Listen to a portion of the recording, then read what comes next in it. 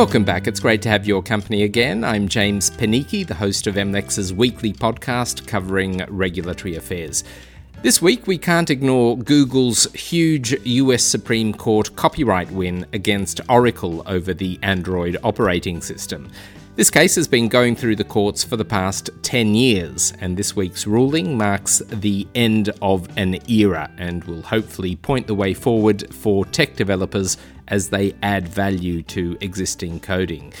And in just over 10 minutes' time, we'll cross to Hong Kong for a chat about how an annual TV program is having an impact on privacy and data protection standards in China. It's a fascinating story, and our correspondent Shu Wan will be joining us for that very soon. First up, though, Google's Supreme Court defeat and what it means. MLEX's chief global digital risk correspondent is Mike Swift. Mike is no stranger to this podcast, and no stranger indeed to the inside of courtrooms in Northern California. And I'm pleased to say that Mike is with us now from San Francisco. Okay, so in just a few words, Mike, tell us firstly what this week's Supreme Court ruling was all about. Yeah, sure. So most specifically, it was about whether it was legal for Google to copy 37 packets of application programming interface code from the Java programming language to create Android, which has, since it was created, become the most frequently used mobile operating system. So that was really the question at the heart of the case. And the answer at the heart of that case was that, yes, it is legal, right? In just a few words, the Supreme Court agreed with that proposition that Google was entitled to copy those pieces of Java. They did. That's exactly right. But it was very much a binary yes-no question, because the federal appeals court below the Supreme Court had said what Google did was illegal. But the Supreme Court disagreed, as they frequently do with this particular appeals court, and they said that Google's copying was a legal fair use of Java because it was transformative of Java. It took a piece of software that previously had run primarily on desktop computers and became the basis for something that ran on smartphones. And that the court said was transformative. Mike, what was at stake here for Google? Was it really just the prospect of having to cough up a lot of money, maybe billions of dollars, or was there more to it than that? Well, there was certainly a lot of money at stake. Last district court trial that the two companies had, Oracle was seeking $9 billion worth in damages, and that was in 2016, 5 years ago. That number was based on the amount of money that Oracle said Android earned for Google. And obviously, Google's revenues have increased quite substantially in the past 5 years. So, we would have been looking at, Oracle perhaps seeking upwards of, $15-20 billion from Google. So that would have been quite a prospect. But beyond that, really ever since Oracle filed this suit really back in 2010, there's kind of been a shadow over Android in the sense that there was always this intellectual property question of whether Google had infringed in some way in copying parts of Java into Android. And that was something that was always a question. And Android is so central to Google's business because it is kind of the keystone to so many other facets of Google. Its search engine, Gmail, its apps, and its advertising business certainly, which is critical on mobile devices. So this, in one fell swoop, really pulls that cloud away from Google and Android. So in a sense, it was just a really huge decision for Google. And we've talked about the fact that this was a particularly long-running court case. Why did it go on for so long, for more than a decade? Why the length of it? Essentially, it was because neither side was willing to give up. I mean, Google didn't have the chance of, I suppose they could have tried to settle, but that was just clearly not something they were willing to do, and Oracle wasn't willing to give up. And there's been quite a sense of enmity that's really grown up between these two companies. But really, there were just so many appeals, and in the U.S.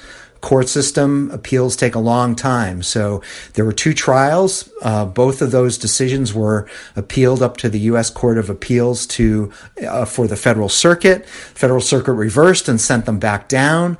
And then finally, we had to climb up the ladder one more time and go all the way to the Supreme Court. And all those things together took more than a decade. So it's been a long time coming, that's for sure. Well, we've talked about how Google dodged a bullet in terms of not being forced to cough up a lot of money, which it would have had to pay to Oracle. But more broadly, what is the impact of this final result, both for Google and for the software industry in general?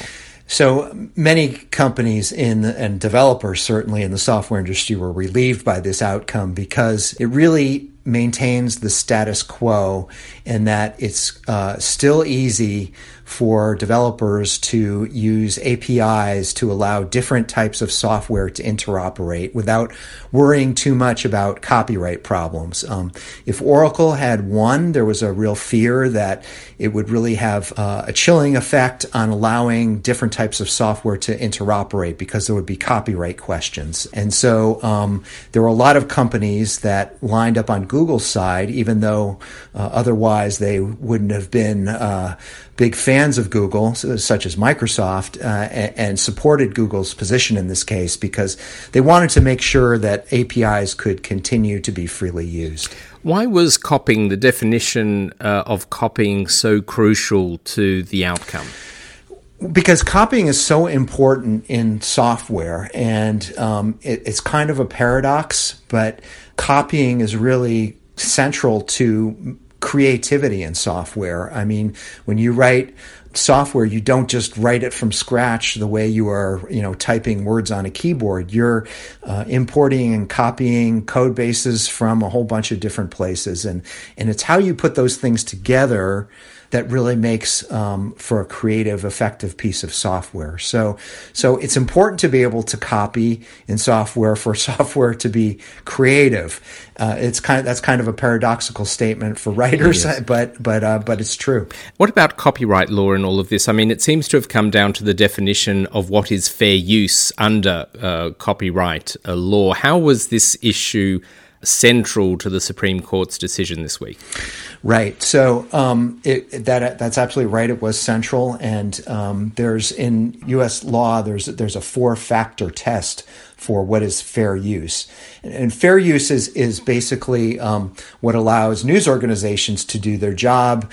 Like say if a theater critic is reviewing a movie, it's okay to show a clip of that movie and use that as the basis of a review because you're just showing a small part of the work and you're also transforming it. Comedy, for example, is well recognized as a type of fair use because you take a copyrighted work and you make fun of it, so you've transformed it. But in U.S. law, there's 4 factors in the test that are the purpose and character of the use, the nature of the copyrighted work, the amount of the portion that's taken, and the effect of the use on the potential market. And all 4 of those factors in a very complicated way played into this decision, and that was authored by Justice Stephen Breyer. And it's a well-written opinion, really quite fun to read. Yes, well, I mean, the notion that a judgment of this kind could be fun to read may take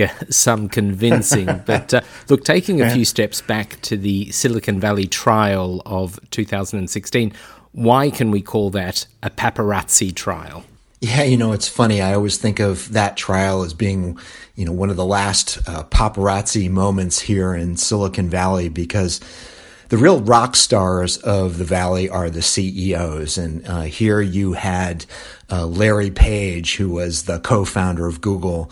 You had Eric Schmidt, who is the CEO where, Google grew from a tiny startup into really an internationally prominent company. You had Larry Ellison, the very healthy, egoed CEO and co-founder of Oracle, and you had Safra Catz, another prominent executive at Oracle, testifying. And finally, you had Andy Rubin, who was the guy who founded Android. So you had all these really seminal figures who were dragged into the courtroom and forced to testify about what they knew about this case. And And that was super interesting. We're going to see another trial like that coming up soon when Apple takes on Epic Games next month. And Tim Cook of Apple will be testifying. So another paparazzi moment is coming. You also had Judge Alsup, who learned to code in Java. I wonder if the Supreme Court ruling stood up to that level of judicial commitment in its final take on the case. Yeah, one of the things that made the 2016 trial so entertaining was that Judge Alsup was presiding, and he's a very interesting character, a judge whose tie is all askew, and sometimes his hair isn't quite well combed, and he's sort of a down-home guy from Mississippi who's really an original thinker, and he took the extraordinary step of teaching himself the Java programming language to be prepared for this case. But in my reporting this week, after the Breyer decision came out, people I interviewed said that they gave Breyer really high marks for his technical rigor here, that he really took time to explain the difference between declaring code and implementing code and why that distinction was important.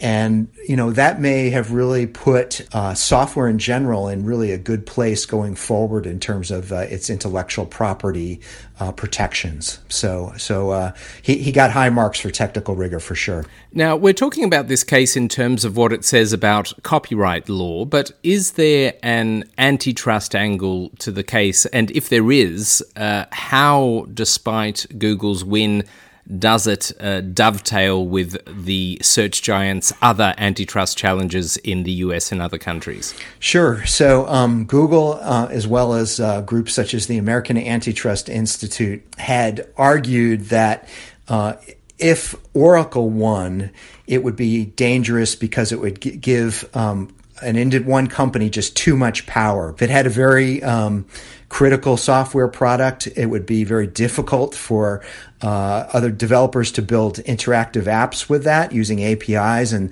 that would just confer too much market power and would lead to real antitrust problems down the road. The irony is that Oracle is now saying that this decision has really made Google much more strong, and that Google is an arrogant monopolist which is willing to copy. And so there's a lot of irony there, certainly, but there's absolutely an antitrust angle here. Now, another aspect of the court clash has been a very busy lobbying effort behind the scenes. We know that Oracle has been telling lawmakers and regulators around the world about what it sees as Google's excesses. Is that lobbying effort likely to continue following this verdict, or is it all over now?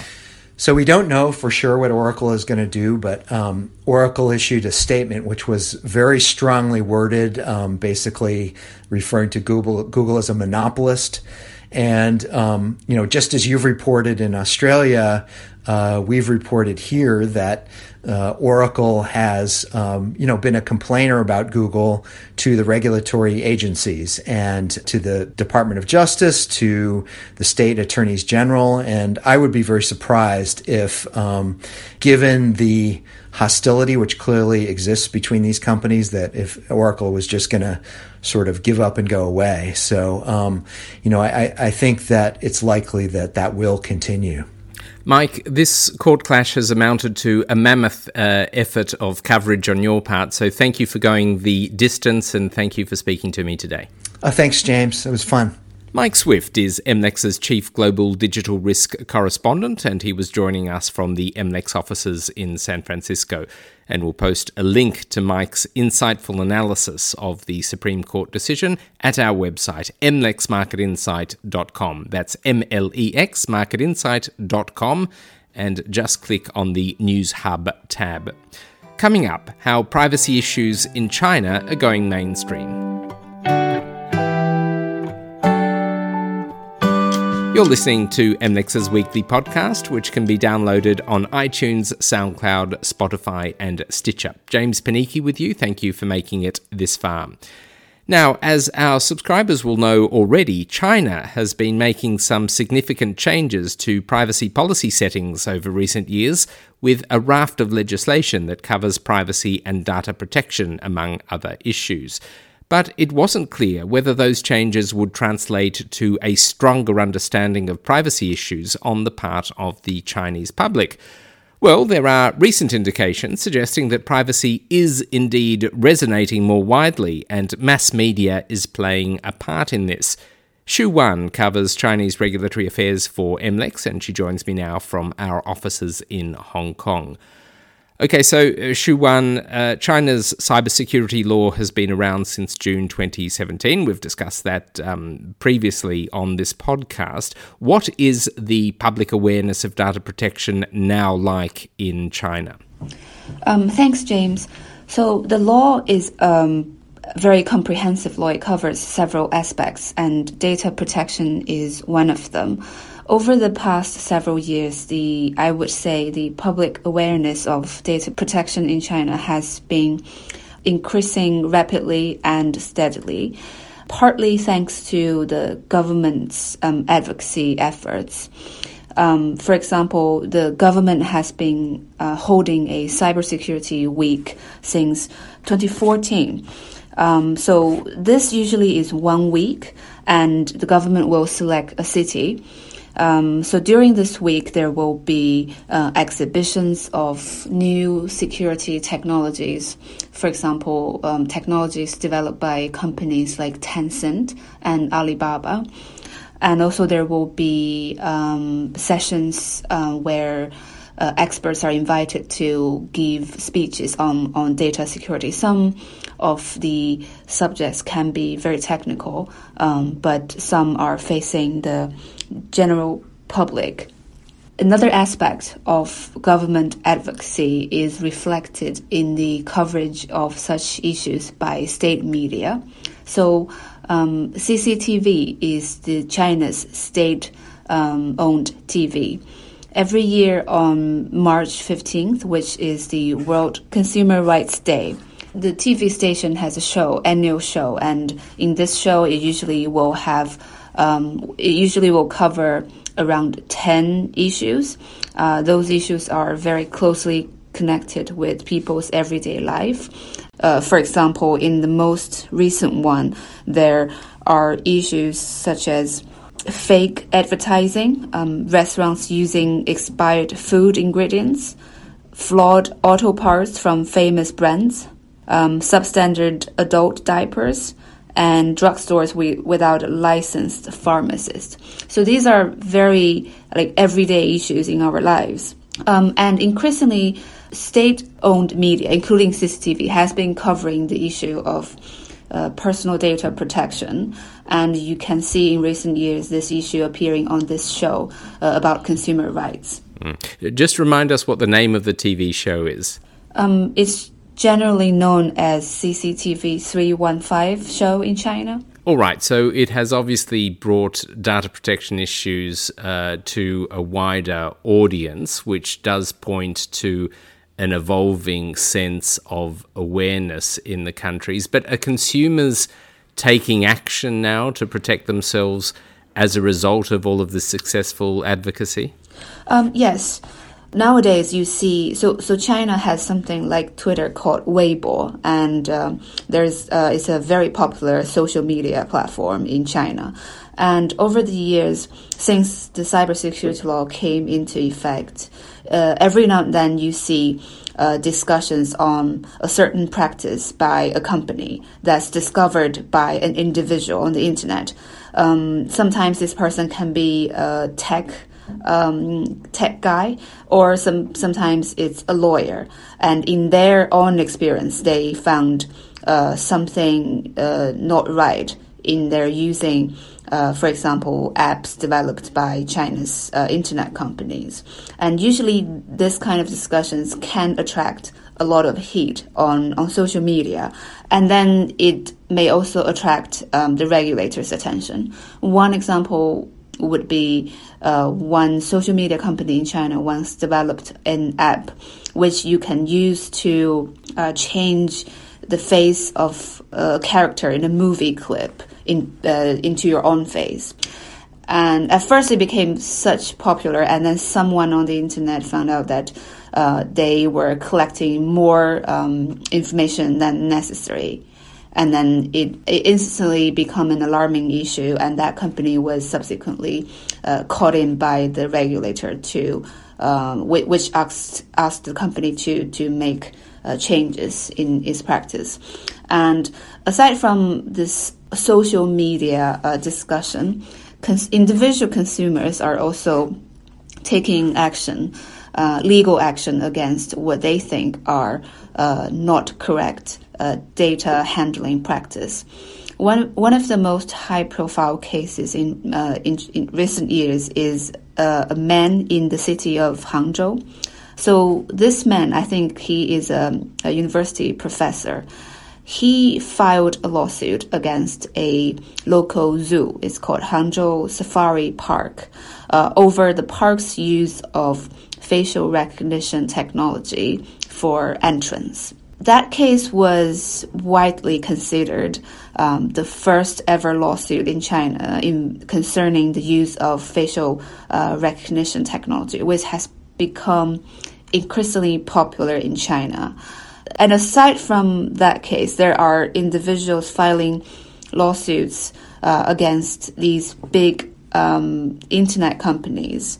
So far, according to public information, companies that have been sued by individuals over the use of personal data include the video streaming site iQIYI, Tencent, which operates the messaging app WeChat, and China's version of Google, Baidu, and the TikTok, the short video app's owner, ByteDance. Now, these are clearly important companies, and that points to the significance of these developments. In the background of all of this, of course, and you and I have talked about this before, there is an evolving regulatory framework. China has just adopted a new civil code just this year, which recognises individuals' rights to have protection of privacy and personal data. What difference does this law make in terms of individuals' legal recourse to protect their data? In the past, I would say this law definitely helps and supports and probably makes it easier for individuals to protect themselves by legal means. So in the past, a lot of these data-related cases were resolved based on contract laws, including the one that I just mentioned about facial recognition. But the Civil Code is a law that combines several previous laws in China into one, such as marriage law and tort law. But it has a newly created chapter called personality rights. In this section, the privacy rights and right to have one's personal information or personal data protected are included. And shortly after the law took effect starting this year, China's Supreme People's Court announced it had made revisions to current rules to make it easier to file lawsuits over causes including protection of personal data and privacy intrusion. Also, there is another law which is currently being made called Personal Information Protection Law. The draft of that law, which was released last October, also says that lawsuits can be filed by authorities against data processors if their activities cause harm of a certain scale. So these are all, I think, the government's efforts to make it easier for individuals to file a lawsuit against businesses. And for the companies that might be targeted, I mean, should they be paying attention to this trend? Are the consequences that they might be facing significant enough to warrant their attention? So far, the consequences don't seem to be significant. For example, a lot of these individuals, in filing these lawsuits, they were asking for a correction of practice by the company, or a very small amount of money as damage, or a public apology. But I think for companies, they should be worried about publicity and reputation. For example, in China, what usually follows the CCTV's annual show about consumer rights are online discussions, meaning more people will know about the issues. And also sometimes regulators are very quick in following up on this exposure of malpractices by the CCTV. So in that sense, companies could be with more increased public awareness and attention from state media, coverage from state media. There is definitely a reputation issue that companies need to take into consideration and also follow up enforcement. And apart from that, China has a very special framework called public interest lawsuits. These are lawsuits filed on behalf of, for example, victims or the state by prosecutorial authorities. So far, public interest lawsuits involving data abuse or data protection, there are two kinds of these lawsuits. One is of criminal nature. So these are usually lawsuits involving telecom scams, illegally selling people's data for scam purpose. So this is a crime in China. So there is a lot of these cases, but these cases usually target individuals. But another type of the lawsuits, public interest lawsuits, that the authorities are exploring right now is lawsuits against a certain practice by a certain company. For example, recently a local prosecutorial authority in the city of Hangzhou announced that they filed a lawsuit accusing a Chinese popular short video platform, which it didn't name. So it accuses this company of unclear privacy terms concerning teenage users.